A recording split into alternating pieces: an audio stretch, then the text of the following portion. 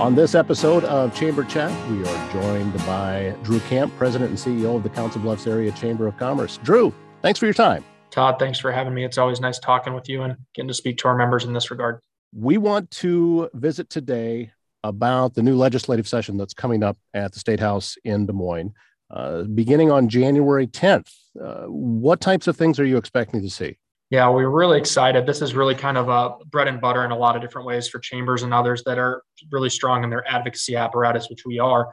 So we're really excited to have the session kick off on January 10th and really kind of see what the governor comes up with and lays out for her priorities in the condition of the state speech on January 11th. For those of you who don't know, she goes off of the December revenue estimating conference numbers and creates a budget that she then presents to the legislature following her condition of the state address, which this year is on Tuesday, January 11th. We have a good idea of what some of her priorities are going to be. I'll touch on those in a little bit, but we just really look forward to seeing where the money is too, because obviously most people will say, show me your budget, I'll show you your priorities. And that's the case here too. We want to see not only where there's lip service being provided, but also where the dollars are being allocated to as well. And that's super important, especially as you look at very strong financials in the coffers of the state, some of which have been returned in some investments in broadband and housing and nursing assistance and things along those lines with some CARES Act and ARPA funds. But we also just have an overall really strong taxpayer relief fund and things along those lines. So we really look forward to seeing where the priorities are given from the governor in her Tuesday speech. Is there anything specifically that you are looking for inside of that that would be part of the budget that you would like to see get funds into this area? Yeah, so there's a few things. So just kind of as far as what the top level priorities categorically are that we're really looking at, a talent workforce is number one. We want to continue to see investment in that. I'll touch on again some more specifics within that silo in a little bit, but also economic development. That's something obviously as a chamber and a group that works very closely with Advanced Southwest Iowa is our economic development organization for here in Council Bluffs in Southwest Iowa. We want to make sure that those tools and resources are being provided to provide adequate and exemplary service in those regards, but also business climate. That's really where we see the tax climate and tax policy being put in as well. And then infrastructure. We've seen a lot of money, both at the federal and state level, put into infrastructure in a variety of different ways. But those are really the four key priority areas as far as topically that we're going to be looking at.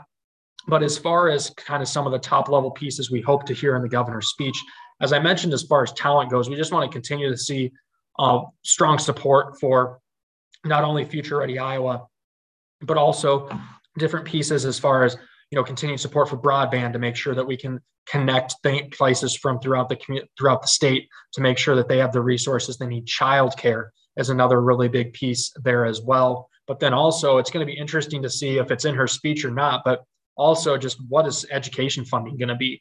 That's something that's a really big topic. That's something that always is supposed to be done in the first month of the session. That has a big tie-in, obviously, to talent as well. Also, it provides certainty to our school districts throughout the state. That's something we'll be watching. But talent is really, really going to be the top priority that we're looking at. But as for anyone who has paid attention to stuff leading into the session, as far as what kind of some of the topics that are being brought up a lot are tax relief is a really big one. And we know the governor is going to address that. She already has on some level, but we really look forward to seeing what she has to say about that in her condition of the state speech.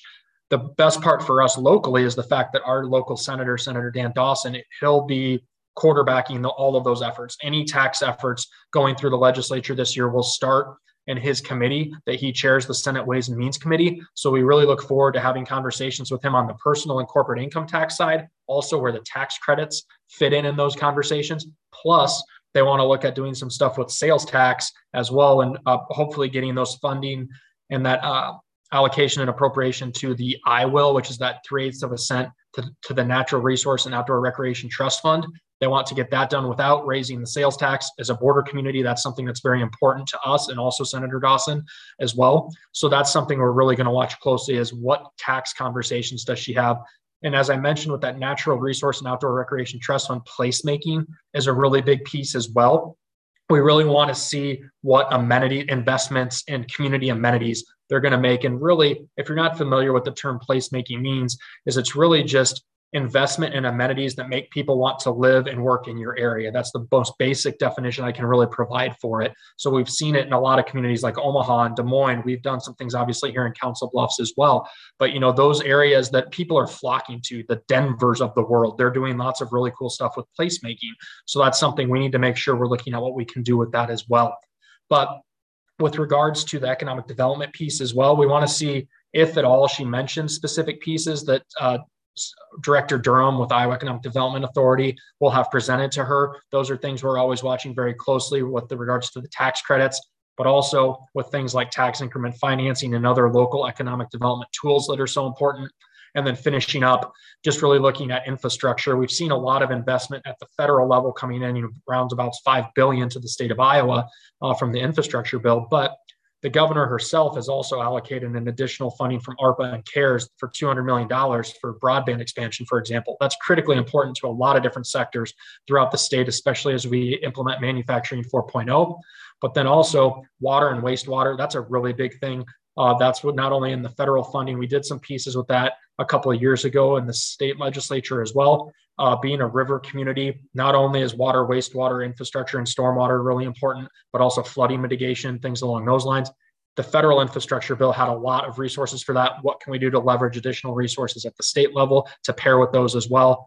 Those are really some of the big things that we want to make sure we're watching and we're going to advocate for. And we do have some local issues as well that we'll be watching very closely, especially that are especially applicable, being that we're a border community. When you talk about talent workforce and economic development, from a layman's point of view, those two really work in tandem. That without taking care of the workforce, it's very, very difficult to have economic development because we need folks that can get back to work. Most definitely. So there's a variety of reasons of why companies are having challenges hiring. I mean, if anyone knew what those all were and how to handle them and that there was a silver bullet, they would be very rich people. But that's something that we deal with each and every day here at the Chamber with our workforce development program. And we partner with organizations, public, private, and nonprofit, to try to address that every day. But that's something we just know that the state needs to continue to provide investment. We do know some things that are working locally. So a lot of the times, we can, just as the state can be kind of a pot for the federal government, we can very well be for the state government as well. What's working locally and how can we make that a statewide issue and initiative? So those are things that we want to make sure that we're pushing out there. It's so important, though, like I said, to be partnering with those public, private, and nonprofit entities. Your educational entity is super important, obviously, in helping develop those that talent apparatus too. So that's really going to be a big piece. But to the ends you mentioned with tying it into economic development, that has to be recognized as well. They're inherently linked, just because people want to, frankly, live in cool places. They want to work in cool places. They want to live in cool places. So what are we doing, once again, in the most simple way possible to make where we're at cool and attractive to folks that are really looking in a regional and sometimes national perspective and lens for where they want to live and work. Do you find that with your position here in Council Bluffs and in the area around Council Bluffs, if you see a success that's happening in, say, Sioux City or Dubuque or Cedar Rapids, is that something that can translate directly to the Council Bluffs area, or are we really more separate than that? It kind of depends. We have the benefit of we're the biggest MSA in the state. I think people forget that. The fact that we are linked with the Greater Omaha Council Bluffs MSA, we are bigger than Des Moines. And that's something I think we need to kind of shout a little bit more, that we are the biggest MSA in the state of Iowa. I think most people, if you ask them that, they would not say that. So that's something I think we need to make people aware of. But yes, you very much can a lot of the times look at, especially like you mentioned, Sioux City, Dubuque.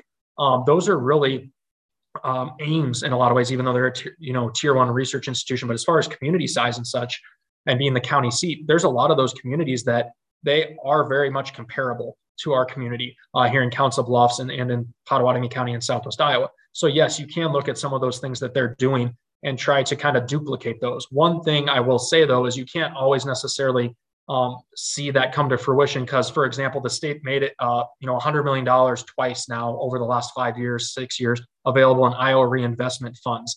Those are things some of those communities received for some major placemaking projects. We did not receive those. So if you look at some of those pieces, you might be like, oh, why aren't we going to do that? And it's like, well, we could. It would just be a little bit different because those resources would not be available that those entities had. So it's really important to note that as well, that some of those communities were able to leverage some additional resources that we otherwise would not in some of those instances. But there are other pieces that we would be able to, like, for example, if it's state and federal historic tax credits, those are things that we can most definitely look at, or any other tax credit that's available at the state with IADA or another organization, or at the federal government. It's just really coordination. And that's something here at the Council Bluffs Chamber we're really trying to do a lot of, is working with our, again, public, private, and nonprofit partners to try to bring those folks together to have those conversations on those projects that we need to be doing to move the community forward. As you take a look, or as you're listening to the governor's speech on January 11th, is there any specific area? You talked about a lot of different things as far as economic development and a lot of legs underneath the stool to hold everything up. Is there anything critical in the Council Bluffs area right now? Because we are seeing a lot of progress. I mean, Broadway's done now all the way through. We're seeing streets replaced closer to the downtown area up in the hills. There's things going on, but is there anything that really needs to be addressed quicker? Well, I really think part of it is going to be that tax conversation, because I can't emphasize enough how important it is to have Senator Dawson sitting in the chair he's sitting in. He's, like I said, he is going to be the impetus for moving tax reform through the legislature this year. And that, once again, I have to emphasize how important that is. And for him to be our representative is very advantageous to us, simply because he is going to take the interests and the concerns that we have, especially being a border community, to not make us less competitive with Omaha, and take into account some of those competitive advantages we already have. That's super important. I have those conversations with him and Brent and others as well on the House side a lot, because now Brent's on the House Ways and Means Committee as well. But those are things that they're very important to continue to have those conversations. But when I listened to her speech on the 11th, I'm really going to be interested to see what specificity she provides about some of the tax reform. I've had conversations with Senator Dawson. Obviously, the alignment between the governor's office and the Senate Ways and Means is going to be important, because if you have two legs of the stool there, obviously that's going to make it pretty prime for moving through the legislature, hopefully. You would think and hope, like we saw at the end of last session. But those are going to be the biggest pieces, is really kind of talking about that sales tax reform that's being looked at to put in money into the Iowa Water and Land Legacy that can then be tied back into placemaking, recreation parks, things like that, water quality as well. But then also that personal and individual income tax reform that's really important to a lot of our members, to really kind of try to decrease the tax burden. We've been noted by the Tax Foundation for some years now to be towards the bottom of the bottom quartile of tax policy as far as business climate goes. In the country. Like, we're usually ranked about 46th. So that's not where you want to be. You want to be up a lot higher than that to make us a little more competitive for some of those economic development projects I talked about earlier. How important is it you talked about working together with Omaha, which makes us the largest area. How important is it to make sure that our focus stays on this side of the river? It depends on the issue. So tax policy is very, very much important, because obviously if we have a more competitive tax structure, or we have, a better tax increment financing structure in place here in Iowa than they do across the river, that's an advantage to us. The same with property tax. I'm not saying we're going to talk about property tax this legislative session, but I'm just saying that can make a huge difference, obviously, as well, when you're looking at major projects. But on a different issue, for example, though, there's different issues like port authorities, which we've had conversations with David Brown and his team across the river to really see the fact that, look, if we're on the same page on this, it makes a heck of a lot of sense, because especially when you look at the $500+ million being invested on the riverfront, there's some creative things we can do with the placemaking bill, the port authority bill that's running through the state legislature right now. It's currently sitting in the House Ways and Means, to really allow us some flexibility and provide some liability protections for both Omaha and Council Bluffs if it's done the right way. The one thing that needs to be done is, if we pass this bill, the bill we have in Iowa is much more advantageous and flexible than what they passed last session in the Nebraska unicameral. So we would need to be moving stuff on the Iowa side in coordination with Jen Krieger, who runs policy for the Omaha Chamber, and David and his team, to make sure that, hey, if we're moving this over here, you guys need to be aware of what that language is, so you can hopefully get that implemented in a similar fashion across the river, so we can implement it to, say, run an overall not necessarily parks program, but an overall port authority, so to speak. We'll say, for example, for simplicity, the riverfront projects, where you have one entity handling it on both sides of the river. And as I said, it takes away some liability from both organizations, the city on both sides of the river as well. those are things that we can work closely together on. But yes, things like tax climate and things like that, those are something we are very much competitive on. You are very in tune with what's going on in Des Moines and with the legislature. Anyone listening to this is fully aware of just how divided things can get, and people can, or politicians can start arguing about different platforms that they may have that have nothing to do with what's directly in front of them. Do we have as big a problem in Iowa with cutting through that noise to actually get things done, or are we in the same boat as everybody else? We're lesser in that boat than other people. I have talked to some folks, I won't mention names and companies, but they work with large companies and they represent multiple states, upwards of 11 to 15 states. And they will tell you, if you talk to them, Iowa is one of the most reasonable to work with within the legislature. Granted, you're going to have some cockamamie ideas that come up every now and then, because any legislator can propose a bill to start the session, and they do. But one thing that's important is it can tie into talent and workforce. That's the most important piece. And that's where the business and community really comes in and kind of stomps out a lot of those bills. It's just say, guys, this isn't okay, because as we look to compete with your Denvers and Colorados and Chicagos and wherever, you're looking at Minneapolis, Kansas City, wherever we're competing with for workforce, you need to make sure we're as competitive as possible. And I've said this to multiple people before. I have a 24-year-old brother, and he keeps tabs on those things. It's not hard to find out which states are doing some things that a lot of these people in Gen Z and millennials consider to not be very attractive if they're looking to be a potential workforce. So those are issues we try to make sure we educate the legislature on. We do deal with some of those sometimes, but the important thing to note is, if you look back over last session, there was about 15, I believe, bills like that, that some groups that track that kind of noted, but none of them advanced to as far as like being considered by the governor and having to be vetoed or anything like that. So that is an important thing to note, is they did not move past a respective committee in which they died before the end of the session. So those are really the big things, is we just have to make sure we're educating folks and making sure they understand what the impacts can be based on those bills. And one of the easiest ways to do that, again, trying to simplify it as much as possible, is just really looking at any bill that comes before them and saying, like, how can this potentially impact our workforce? Are you expecting any actual results before we start nearing the end of the legislative session? How eager are they going to be to get things moving right away? Depends on the issue. School funding, obviously, that's a huge piece of the budget. They're supposed to have that done in the first month. We're hoping they will.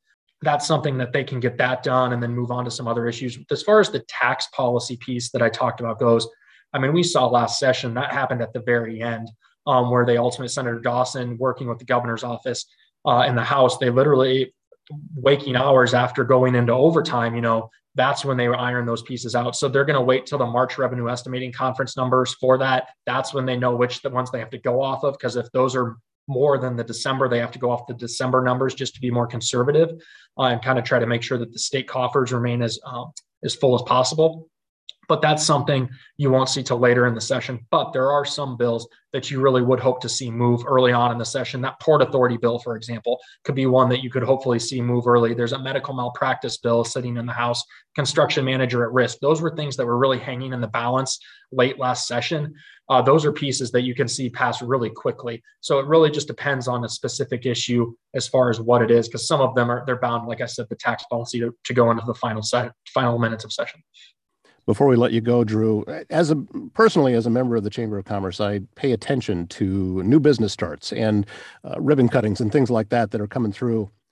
And even through this entire pandemic, we're still seeing business starts and we're seeing growth. What do you see from actually being inside of the office as to the state of where things are right now in the area? Well, as far as we can tell from our interactions with our members and the pipeline and the new members that we're having in the ribbon cuttings, like you talked about, it continues to be strong. We have not seen it slow down. We've seen it pick up even. And that's something we're very happy about, especially we know the trials and tribulations that a lot of small businesses in specific sectors as well, hospitality, restaurants, things like that, specifically went throughout the heaviest onset of the pandemic. And that's something we've been so happy to see, that we've maintained our membership. We've grown our membership throughout that time. And part of that is the resources that we are providing and the team that we have here at the Council Bluffs Area Chamber of Commerce. but it also speaks to how resilient this community is, and also the great resources that were being provided, not only from our organization, but a litany of other ones. We're so fortunate to have some of the resources that were provided from, say, the Iowa West Foundation, the Pottawatomie County Community Foundation. The city was providing a lot of resources. The county, we were all teaming up together within that business and workforce recovery task force. Those folks that were attending that goes back to your public, private, and nonprofit partners. Iowa Western Community College, the school districts, all of them were playing a critical role in that. So that's something that's really about bringing everyone together to make sure that those resources and all the different talents that we can bring to the table are being provided, so those who are having those trials and tribulations can hopefully get through them. He is Drew Kamp, President and CEO of the Council Bluffs Area Chamber of Commerce. The new legislative session coming up in Des Moines starting on January 10th, and the day right after that is when we will hear from the governor to find out what her views are on just how everything currently stands in the state of Iowa. Drew, thank you for your time. Continued success to you, sir, and I look forward to talking to you again real soon. Yeah, thanks, Todd. I really appreciate it.